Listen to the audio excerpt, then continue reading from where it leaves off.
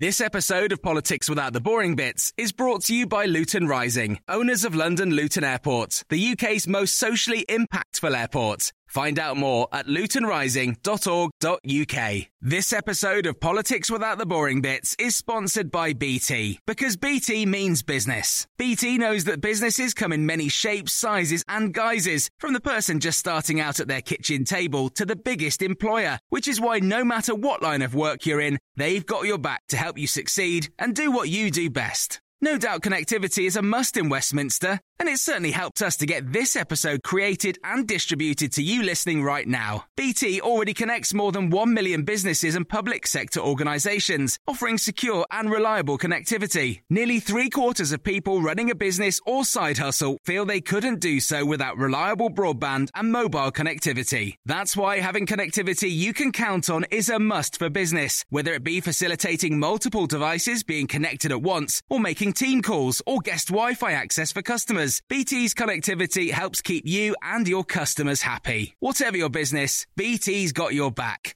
Search BT's got your back.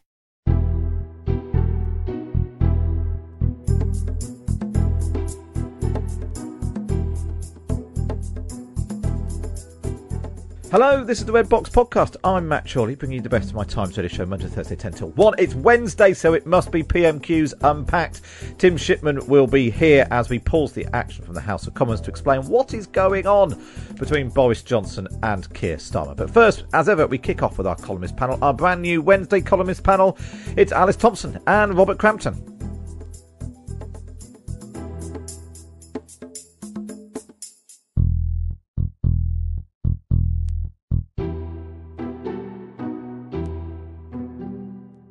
Alice, let's kick off with your column today, talking about how, because obviously there's lots of reflections on the past 12 months and some of the difficulties that people have faced, but you've written about how some people have done quite well in the past 12 months.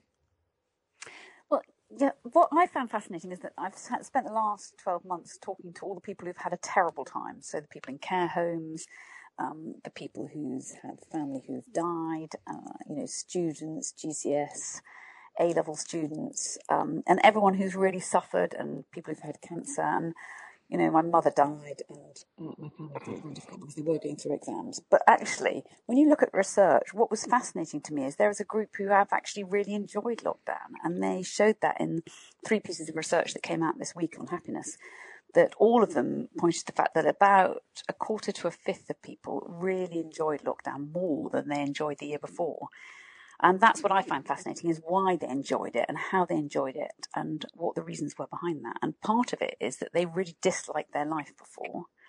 And part of it is that they like working less, commuting less, all the things that we thought about. But really, I wanted to write a column about how we could take some of that and try and change so that at least something good comes out of the last year. In your column last weekend in the Times magazine, you wrote about reasons to be cheerful as well. I did, and Alice has beaten me to it with this column, because in my column this Saturday I've written something fairly similar, without all her erudition, of course, and the research, just basically about me, which is what I make no apology for. That's what the column's about. Just saying that 2 days before it started to. When the column's published, it'll be 2 days before the first restrictions start to ease. And is it wrong to already start feeling nostalgic for lockdown? I was particularly writing about having the kids around, which I've enjoyed, they've been around much more than they otherwise would have been. Not sure whether they would agree with me, but I've liked that. And just the kind of whole family, wholesome activities, which probably were in decline in our family. Watching the telly together, cooking together, eating together. We try to do that anyway, but we've certainly done more of that, and I will miss that. I'm not sure I'm in the 1/5 of people who are actually happier, and it wasn't that I disliked my life before, but there are certain aspects to it which I've enjoyed. And not having to socialise is quite a good one. Oh, you much as I obviously miss the two of you. I know it's the others. I can appreciate that. It's the rest of our times. It's the rest of our times. And Alice, you address this in your column. In no way, clearly lots of people have had a terrible time, but there is a sort of weird division, isn't there, of people, who've had a really tough time, and those of us who have been lucky enough, you've been able to keep on working. You can do it from home. your family is safe and well, you've still had money coming in, you've been able to slightly reflect on in fact, last night, in the absence of anything else better to do, the three of us all took the dog for a walk, just as it was getting a bit dark. It's been lovely. We had a good old chat about we had never done that previously, even though... I think the teenagers are great, actually. I think that's the thing that everyone's discovered is they really like having teenagers at home, that teenagers sort of wander around. They're actually very chilled. Most of them have been extremely, I think, accommodating about the whole of the last year. And they've been great, haven't they? I mean, that's weird. That I thought having 4 teenagers in the house was going to kill me. But in fact, what happened is that they were the ones that kept everything going and were really quite entertaining because they're naturally laid back, aren't they, most of them? I mean, particularly boys. And my daughter, particularly, whose life was, the 4 of us, my daughter's life, because she's a student, has been more affected than any. I mean, she's essentially had a middle chunk of her university experience blown away, but she hasn't complained at all, and she just got on with it, and that's sort of been good for all of us, I think. I mean, as I say in my column, and as you just said, Matt, I'm conscious that I'm writing from a spacious house with a garden and a nice job, so obviously that's a caveat, But it's fine, but equally, it's also fine to say, there have been some things that we can't, not everyone has spent the entirety of the last 12 months being completely miserable. In fact, Lindsay's just texted and said, I felt guilty for saying I've loved lockdown when so many have struggled. Like Robert, I'm starting to feel nostalgic. Well, that's the problem, is that actually that everyone thinks it's just the super rich that have had a good time because they've gone off to the Maldives or they've managed to get out of it. But when you look at the research, it's across the board. It's not actually a particular geographical area or a class or a type of person at all. Or, I mean, it is more men than women have enjoyed it, I have to say. Yeah, and as you say, Alice, I think the big one is commuting, isn't it? Commuting and having to go to an office. I mean, that is going to be the big lasting change and the big improvement, I think. And furlough has been fantastic. I mean, I think the idea that you can be paid to stay at home has actually been amazing for the people who've actually done it for quite a long time. I mean, it hasn't. I was actually up in Barnard Castle yesterday doing a piece for our property section, and their interest, for obvious reasons, we chose that place. But the estate agents there are reporting a huge boom in people from the south, but also from local cities, who are just basically said, well, I don't have to be in an office anymore, I'll go and live in the country. And I think that will be a huge change. Yeah, and that whole, and we were talking about that earlier in the week with Libby Purvis, but that whole idea that now if you can do maybe 2 or 3 days at home, well, you don't mind that slightly longer commute if it's only a couple of days a week, and actually it might be quite good for more rural areas who've, if people are basically basing themselves in the countryside and then, treating town and city centres as somewhere you pop to, rather than the other way round, where second homes have been locked up for months. It will be if they're allowed to build the houses. That's going to be the problem. Yeah. And also, it is 14% of people want to go back to the office full time. I mean, that is tiny. Yeah. That most people really have decided that they're not going to do it. And I don't think they're going to let the companies do it either. So apart from Goldman Sachs, and even they've had to cut down, so they're not working on Saturdays now.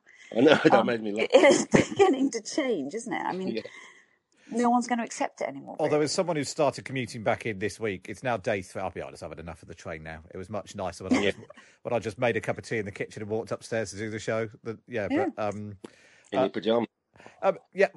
No, I'd like to stress, I did always get dressed. Robert, we have that picture of you in your pyjamas that was in the magazine. They keep using it. I know. Well, we've all done it. We've all agreed to have your photo taken for the Times magazine, and then it's used. And what's the daftest thing you've ever done for the magazine, Robert? Oh, I trying to get a 6-pack. And mine was going to an F&M party. I mean, God. Oh, extraordinary that I had to do that when I was in my mid-20s. Yeah, Robert remembers it was like, and it was considered normal. That was part of the deal when you were the most a sort of junior person. Well, it was just it's a rite of passage being made to look ridiculous by the Times magazine. Alice and I were sent off to go and try and flirt with people in Paris when we were the sort of young kids, feature reporters in the 90s, and we had to just go and sort of chat up French people for some bizarre reason. It was great, actually. Who was more successful? We did enjoy it. Oh, I think we can't remember. Actually, I don't know. I think Robert may have been. I have to say. Robert may have been he looked slightly more French. I think he was more successful at the chat-up line. I pulled a gay guy, actually. he was quite keen. I'm going to have to try and dig this out. I'm going to have to try. If we could steer you back slightly towards the news agenda, Yes. let's talk about. Let's to really suck all the fun out of the conversation. Let's talk about Priti Patel. She's announced another new crackdown on illegal immigration to the UK. But I was really struck. I dug out some the polling on this. It is incredible what's happened to public opinion on a sort of concern about immigration and so on. So pre-2016, I don't know what happened in 2016, but pre-2016, about 50% of people, sometimes going up to 60%, said that immigration asylum was one of the top 3 issues facing the UK. That's now more than halved to sort of around 20%. Even though, actually, net migration pre-pandemic was almost back up to where it was pre-EU referendum. But it's just a sort of sense. Clearly, there have been other things going on. Dealing with Brexit was one. Tackling the coronavirus is another. But it's sort of, it felt. I don't know. There was something about it. Felt a little bit retro. Priti Patel still banging this drum when public concern suggested it's not. The levels of public concern suggested it's not what it was, Alice. I think she's definitely gone backwards. I mean, it's extraordinary that we're not interested in this area anymore. Also, I think people are slightly more empathetic because we've now gone through this huge seismic shift with COVID. And I have to say, I know that if we'd had COVID so badly here and the whole country had been in turmoil, the idea that my 4 teenagers might have decided that they were going to try and get themselves a better life somewhere would have been understandable to me and to quite, I think, a lot of other people. So I think we maybe are more empathetic now to the idea that people will flee countries when things go wrong. And also that really that actually, we need to look at it in different ways, that we've got to work out what's going on. We don't want people dying in the Channel. But on the other hand, we don't want them trying to get here and then being so penalised and treated so appallingly that we feel guilty and upset about it and realise that actually that it's not what a civilised country should be doing. No, it does look to me like it's kicking the problem down the road because on the face of it, it looks more reasonable than some of the things that she's suggested in the past, like putting people on oil rigs or offshore islands or giant wave machines or something. But it's going to create a problem because what happens if somebody gets here illegally, the asylum request is then refused. What do we? But they have no money, and they're kept in a detention centre indefinitely. I mean, we're not going to take them back and shove them on a beach in France. So I can't see how it's going to solve anything really. And I suppose it's one of those things that, in the absence of anything which actually might work, but just being seen to keep saying something to stop, if for no other reason, to stop Nigel Farage going and standing on a beach and pointing. Yes, because this is a localised problem, particularly in Kent. It's a massive problem. Although, nationally, interest may have waned, but certainly it hasn't regionally. Yeah. And actually, our population is going down again now, and that's what's happened with COVID, is that people have left the country. So, it sounds extraordinary, but we've part of the reason I think people are less worried about immigration is we have got fewer people now in the country, and we're going to get to a stage when we actually need some of these people. And you look at care homes, and you look at all the areas where we haven't got enough staff at the moment, and you're going to start saying that we do actually need some immigration again. Well, I've always thought that if somebody's got the wherewithal to get themselves, from Syria to the coast of France and then across the Channel, they sound like the sort of people we should be welcoming.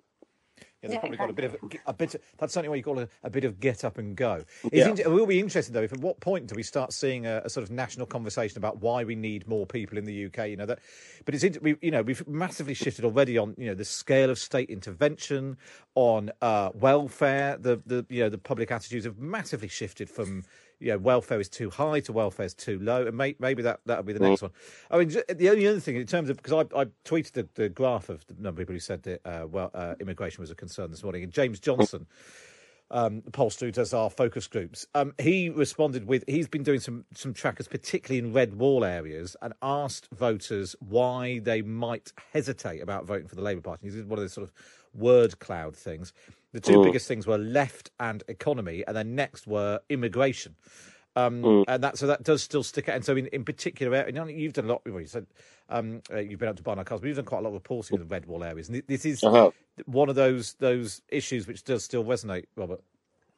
Yes, because people think that because the infrastructure isn't necessarily there. I think if people thought that they were going to get the schools and the hospitals and the housing to accommodate new arrivals, I think they'd have a very different attitude. But if they know that their local services are already hard pressed, which they are after 10 years of austerity, then they're gonna pull up the drawbridge. It's completely understandable. It's a question of funding.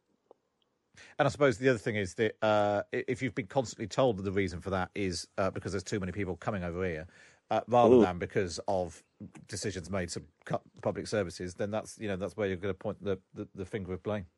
Indeed, I mean that's been the case throughout the ages, hasn't it? People in a bad situation have always looked to blame somebody in a slightly worse situation. Oh, what a depressing state of affairs. Oh, it was much nicer when we were talking about you two going to sex parties. Yeah, flirting in Paris, I think. I just like to point out that when I went to the S&M parties, I wasn't involved in the S&M parties. I had to report on them. Right, you were merely there as an observer. Exactly. Did you make your excuses and leave, Alice? Well, I have to say, I did put what I was wearing onto expenses because I never wanted to wear it again. Put it that way. Alice Thompson and Robert Crampton there. You can also read them both in The Times every week. You just need to get yourself a Times digital subscription. Go to thetimes.co.uk/Times Red Box. Up next, it's PMQ's Unpacked.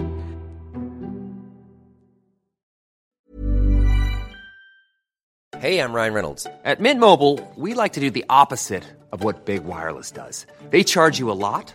We charge you a little. So naturally, when they announced they'd be raising their prices due to inflation, we decided to deflate our prices due to not hating you.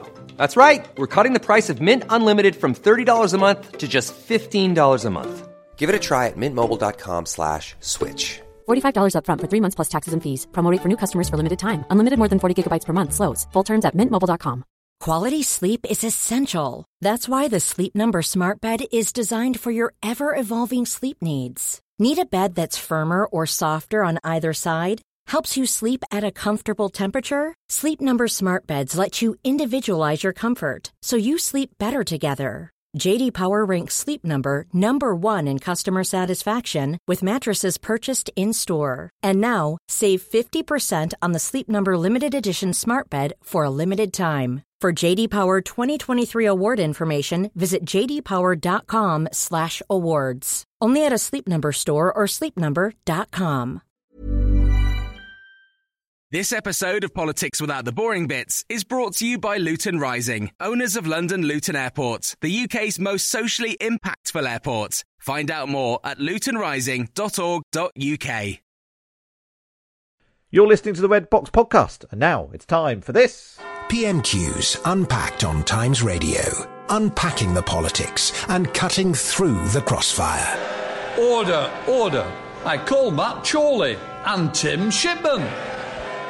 Yes, it's that time of the week where we pause the action live from the House of Commons to try and explain what is going on in the key exchanges between Boris Johnson and Keir Starmer. And Tim Shipman, as ever, political editor of the Sunday Times, is here to cast a critical eye over what they're saying and maybe try to explain what the pair of them are getting at. What do we think might come up this week, Tim? Well, it's obviously the last PMQs before the recess, so it's a great opportunity to sort of set the tone for your team. So I imagine we'll get quite a lot of political action today. Boris Johnson's in a bit of hot water because he talked about we've done well on the vaccine because greed is good and it's all about capitalism and making lots of money. I would imagine Keir Starmer might bring that up. It's also, of course, the anniversary of the first lockdown, and I would think there'll be some big picture kind of ruminations about what we got right and what we got wrong. And Keir Starmer, of course, can deploy the words of Dominic Cummings that the whole thing was things that went catastrophically wrong, the former number 10 aide was talking about last week. Probably want to put Boris Johnson on the spot. And last night, Johnson did hint that there were things he'd got wrong and things that he wished he'd known at the time. So it could be that that's a string that Starmer wants to pull on. Beyond that, of course, looking forward, it's travel bans and summer holidays and what's really going on there. So Starmer's got a chance to look forward and back today, I would think.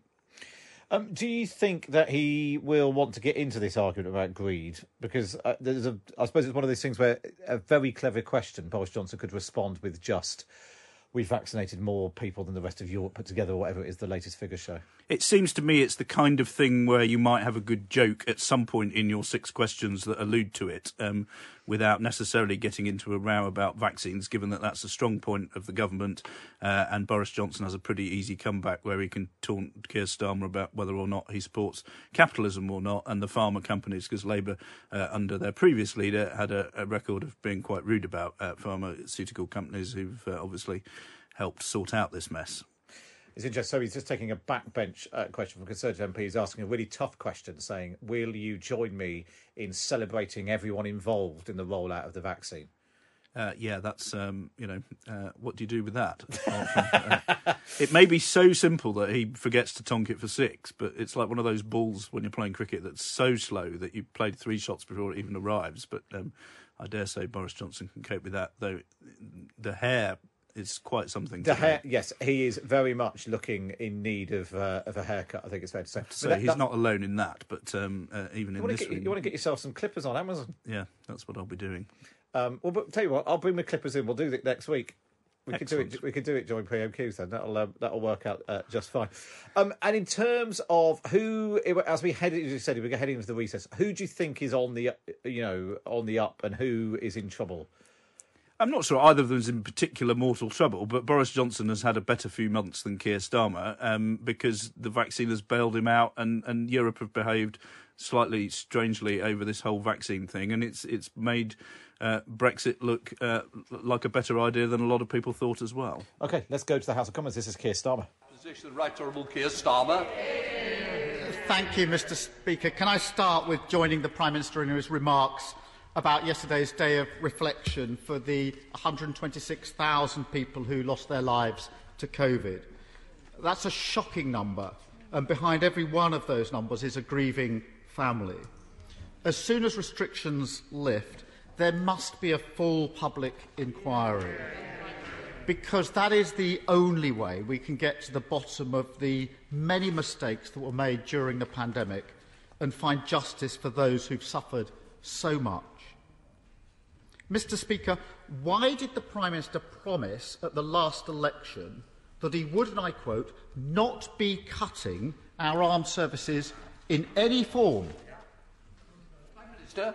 Mr Speaker, that was because what we were going to do was actually increase spending on our armed services by the biggest amount since the Cold War, £24 billion, modernising our armed forces, keeping with no redundancies, Mr Speaker, keeping our army at 100,000 if you include the reserves. And I must say, I take it slightly amiss from the right honourable gentleman when he stood on a manifesto to elect a man who wanted to pull this country out of NATO, Mr Speaker.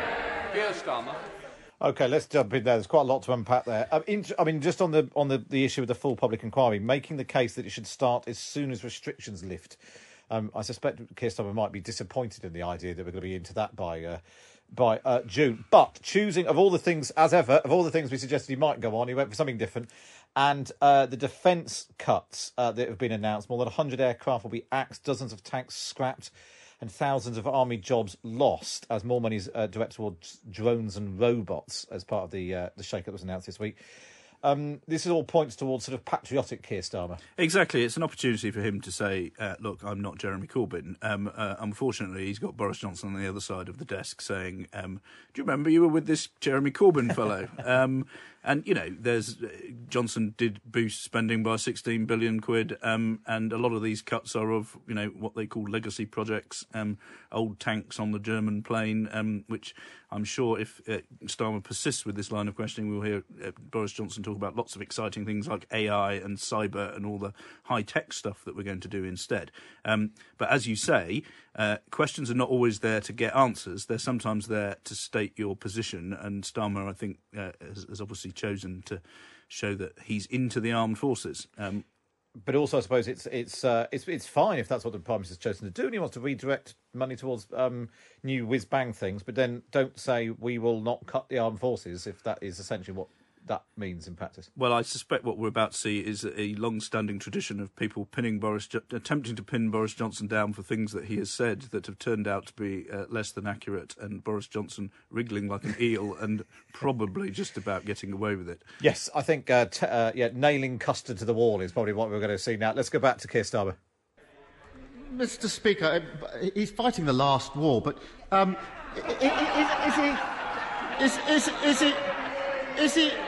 is he trying to pretend? Is he trying to pretend, hidden in that answer, that the army stands at over 100,000, the number the Prime Minister quoted there? Because it's absolutely clear from the Secretary of State for Defence's statement that I think he made here on Monday. He was absolutely clear. His words: "I have therefore taken the decision to reduce the size of the army to 72,500 by 2025. Only this Prime Minister could suggest that a reduction from 82,000 to 72,000 is somehow not a cut. But the Prime Minister didn't answer my question, which was why did he make that promise? He said, before the last election, Prime Minister, all very well looking up, we will not be cutting our armed services in any form. What did he do this week? He cut the British Army by 10,000, he cut the number of tanks, he cut the number of planes for our RAF, and he cut the number of ships for the Royal Navy. I say he, the Prime Minister didn't have the courage actually to come to the House himself to say what he was doing. So let me ask the Prime Minister a simple question. Going back to that promise before the election, did he ever intend to keep his promise to our armed forces? No. Prime Minister. Let's just jump in there, because in a way there's sort of two angles to what Keir Starmer's up to here. One, I love the armed forces, love Britain, patriotic, wrap myself in the flag. Also, you can't trust a word that Boris Johnson says, which is another sort of, can be, as you're alluding, a rich seam for the Labour Party.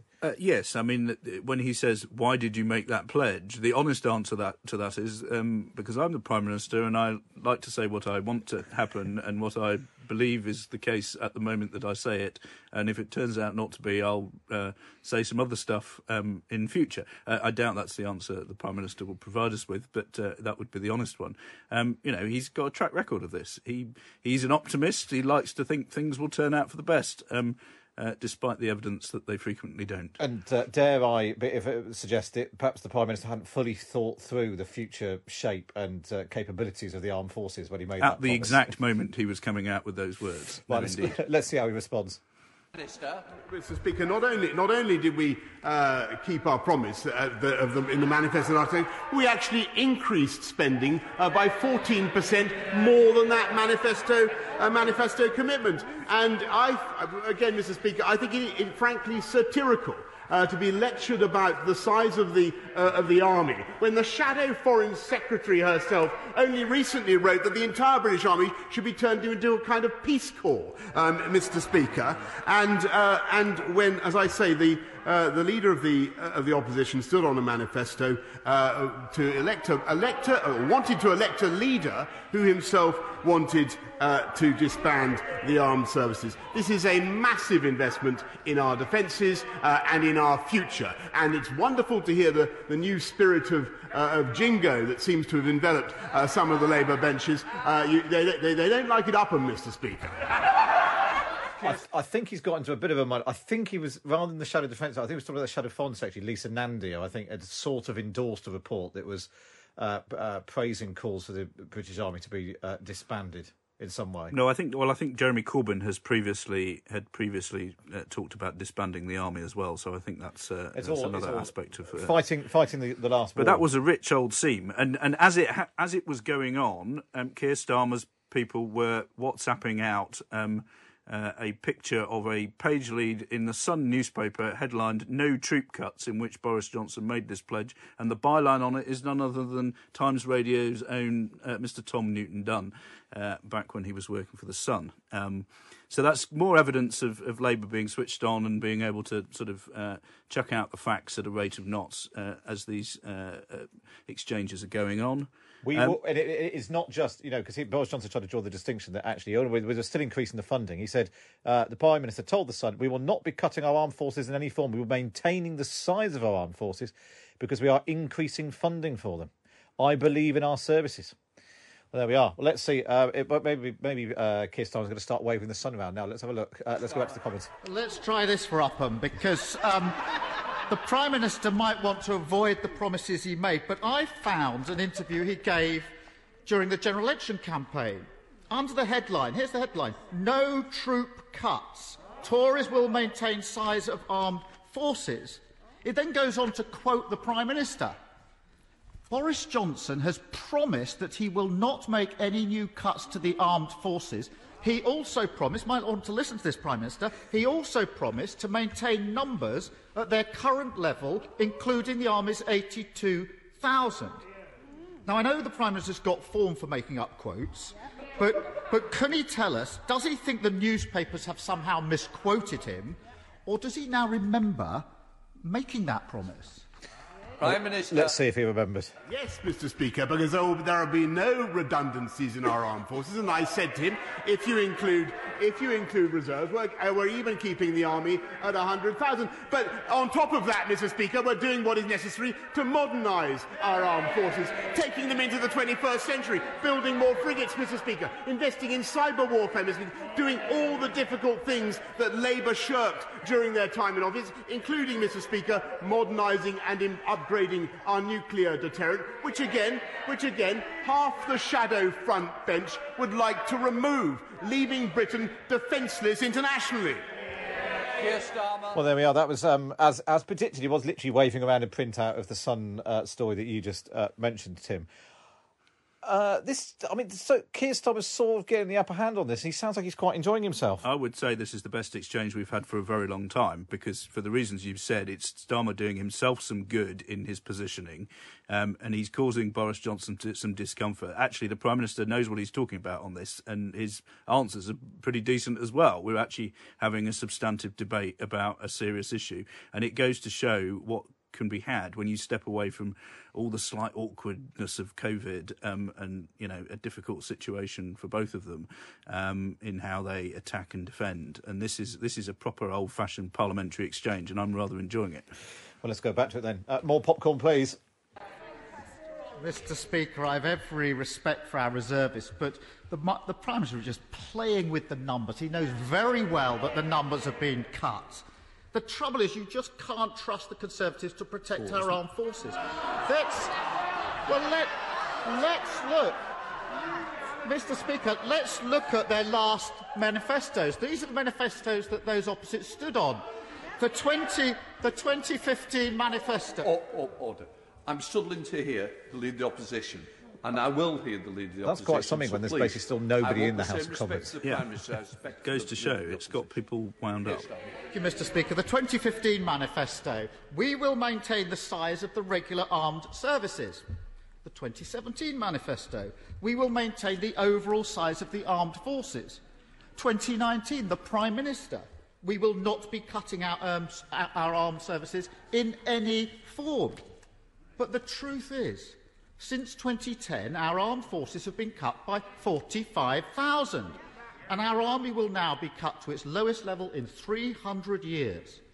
Let me remind the Prime Minister and members opposite why this matters.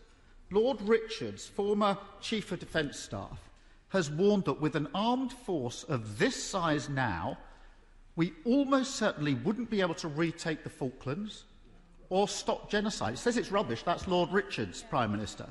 After 10 years of Conservative government, is the Prime Minister not ashamed of that? Just to jump in there, one thing, and I think there's always a risk when Keir Starmer starts talking about since 2010 and try to hold Boris Johnson accountable for what particularly what David Cameron did, but also Theresa May. If you want to play that game, I bet you £1 he's going to mention Jeremy Corbyn again. Yeah, that seems very likely indeed. But this is a proper bit of work by the Shadow Defence team. John Healey deserves a lot of credit for lining up all this stuff. Starmer's people have got the right questions, and they're sticking with it. I thought at the start of this they might just do a bit of this because it's important, but actually he's really going for it, and he's building, each question on the last. This is good. Well, let's go back. Boris Johnson in the comments.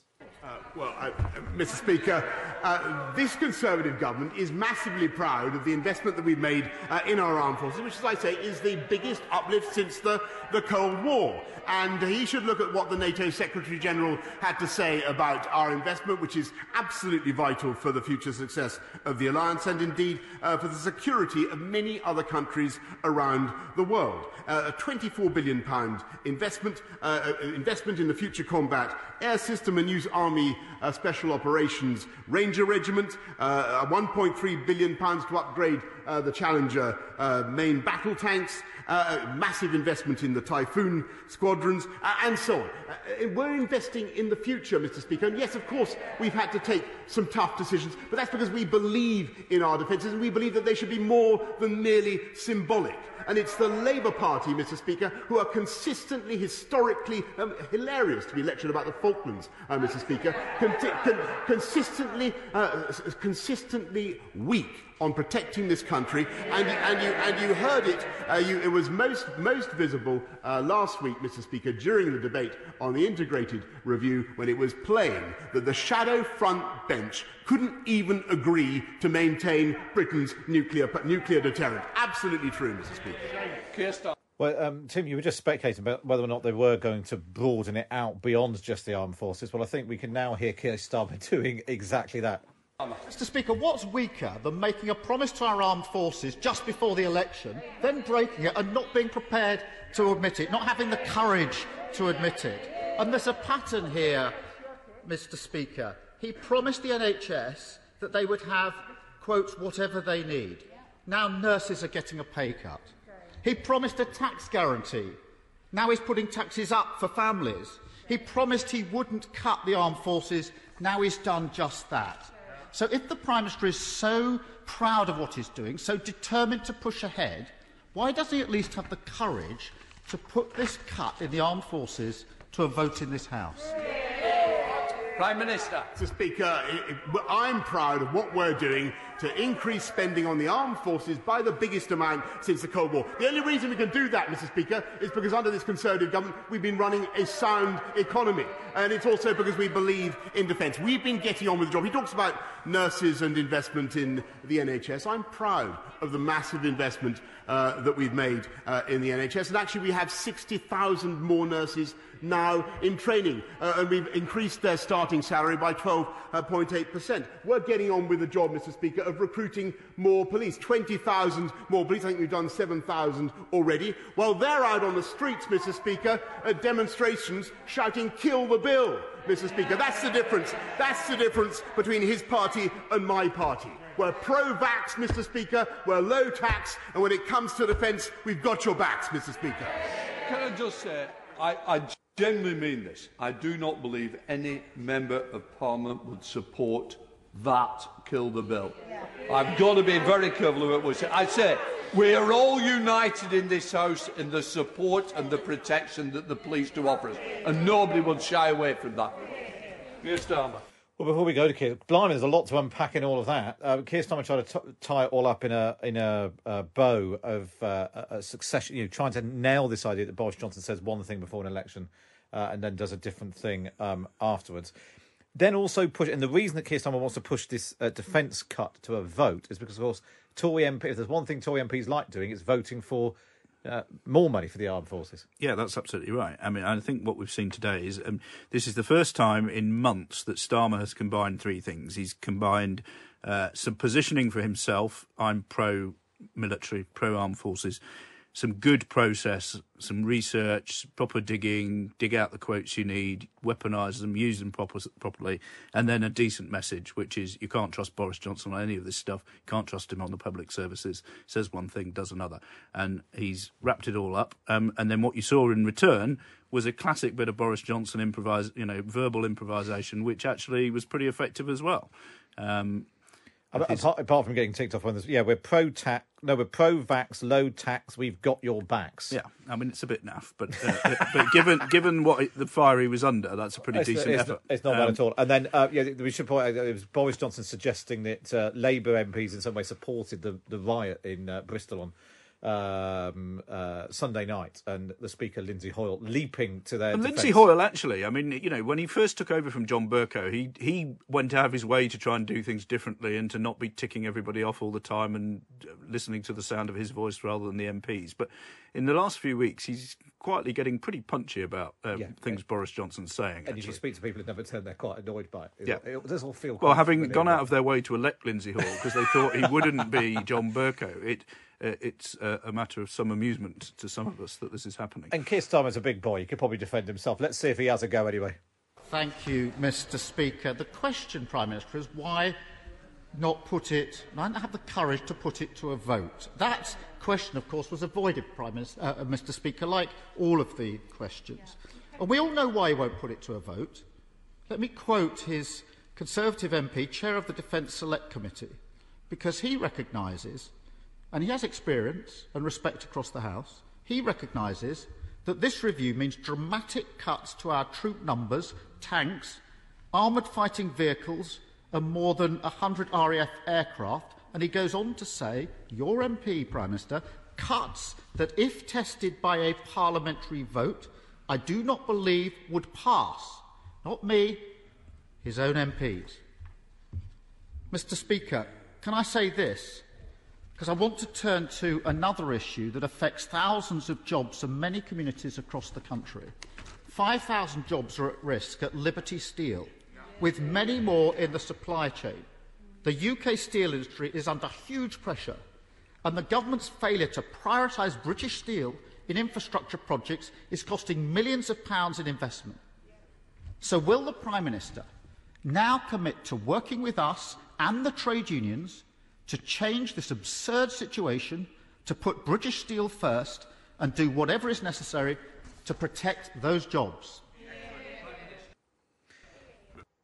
But before we hear Boris Johnson, it's a slight... I find that very odd, I'll be honest. He's having an absolute stormer. He's built it up across 5 questions, and then he sort of tacks that on the end, which is obviously an important issue. And if he were doing one of those smorgasbord PMQs where he raises 3 or 4 things and jabs away, it would be a decent question to ask. I mean, I find it curious that he didn't do that at the top and then work his way to a frenzied conclusion, and instead... this feels a little bit like after the Lord Mayor's show. And he's not going to get the crescendo soundbite for the telly that he might have done. I mean, it is worth pointing out that the reason that this firm Liberty Steel is in trouble is because Greenshill Capital, which is the group that lends money to businesses so they can pay their suppliers, filed for administration last week. And, of course, you've heard of Greenshill in the news recently. Why is that, Tim? Well, it's Mr. David Cameron has been doing some work on their behalf and picking up the phone to his old friends who've been largely telling him to get lost. Yeah, I was going to say it hasn't been terribly successful in that sense. Yeah, but David Cameron has sort of got a retainer from Greenshill. He's been texting Rishi Sunak asking for support for the company. That wasn't forthcoming, and the company, is in big financial trouble. And nothing Boris Johnson's going to like more than to finish off with a question where he's going to have to defend David Cameron. Well, let's see if he does. It's the last or response. Throw him to the wolves. Here we go. Mr. Speaker, I'll just remind, I'm of course happy to cooperate in any way, but the steel output halved under the Labour government. I share very much the anxiety of families of steel workers who work in Liberty Steel, and that's why my honourable friend, the Business Secretary, has had, I think, 3 meetings just in the last few days with Liberty Steel to take the question forward, see what we can do. We are actively engaged. We're investing huge sums in modernising British Steel, making British Steel plants, making them more environmentally friendly. But we have a massive opportunity, Mr. Speaker, because this government is engaged on a £640 billion infrastructure campaign. HS2, the great Dogger Bank wind farms, Hinkley, all the things that we're now building, the Beeching Railway reversals, all the things that we're doing across the country, they will call for millions and millions of tonnes of British steel. And now, Mr. Speaker, thanks to leaving the European Union, we have an opportunity to direct that procurement at British firms in the way that we would want to do. Whereas I know that the Right Honourable Gentleman would like nothing more than to take this country back into the European Union and remove that opportunity for British steel and British steel workers. Miller. Thank you, Mr. Well, that's the end of the main exchanges between Keir Starmer and Boris Johnson. A very strange ending to that, having felt like we were building up, like you said, one of the best performances from Keir Starmer, probably since he became... I would say that's his best performance leader. Since he became leader. And he was, he's been, what is it, the end of next week, isn't it? He marks a year in the job. That's right. And it's somehow managing to not necessarily snatch defeat from the jaws of victory, but wander away from the jaws altogether. Yeah, no, he'd sort of done enough, but it's a bit like going, 3-1 up with 10 minutes of extra time left and deciding to just sort of hang about by the corner flag, which I thought was quite curious. And Boris Johnson there, finding his comfort zone at the end, bringing it back to Brexit, which is an interesting psychological thing in itself. But I think that was a good exchange. It was good for Starmer. I think Tory MPs would have been encouraged that Johnson didn't just collapse. He sort of held his own in terms of at least having something coherent to come back with each time. But the noise was what struck me, that you've got the speaker saying he can't hear what's going on. And that's the first time, that chamber has been an echoing Marie Celeste of without any life or enthusiasm for some time. Starmer was able to tell jokes today and get a response to them. That's pretty encouraging for the return of some kind of politics as usual. As we, begin to emerge from this lockdown, I think, those people who like politics and the cut and thrust, today has been a good day. But we should point out there aren't more MPs than normal in the House of Commons. I'm just counting now. There's 3 or 4 on the government front bench. Then there's an empty row behind, and then 3. Then an empty row behind, and then 3. And it's the same, sort of mirrored right across the chamber. But yeah, it just seemed like there was a bit of life in there. And if there's been a criticism of Keir Starmer, it's one we've talked a lot about on the show before. It's or at least the question that I've kept posing is he keeping his powder dry, or does he have no powder? And today we at least got a sign of what he could do. Like you said, if you park coronavirus, focus on a completely distinct political issue, really going on armed forces cuts, it does show that he can cause trouble. Yeah, and there's a real art to this. I mean, there's quite a good book on PMQs which talks you through how the people behind the scenes go about it. It can seem to the average punter in the street like it's just some bloke with 6 questions, but if you do it well, you tie the Prime Minister in knots and build an argument as you go through that builds to a crescendo. And for the first 5 questions today, he did that. It was quite artful. It's not always straightforward to do it well. And they've shown that they can do that now. And I think a lot of Labour MPs will go away pretty heartened by that. Well, we've come to the end of this episode of the Red Box Podcast. Don't forget to subscribe wherever you get your podcasts from. Listen to my Times Radio show every Monday to Thursday, 10 till 1. You can listen on DAB radio, on your smart speaker. Get the Times Radio app. You can also listen to the Red Box Podcast of the Times Radio app as well. And if you want to read about the stories that we've been talking about, then you need a Time subscription. To get that, go to times.radio/subscribe. This episode of Politics Without the Boring Bits is brought to you by Luton Rising, owners of London Luton Airport, the UK's most socially impactful airport. Find out more at lutonrising.org.uk. When you make decisions for your company, you look for the no-brainers. If you have a lot of mailing to do, Stamps.com is the ultimate no-brainer. Use the Stamps.com mobile app to mail everything you need to keep your business running with up to 89% off USPS and UPS. Make the same no-brainer decision as over 1 million other businesses with Stamps.com. Use code PROGRAM for a special offer. That's Stamps.com, code PROGRAM.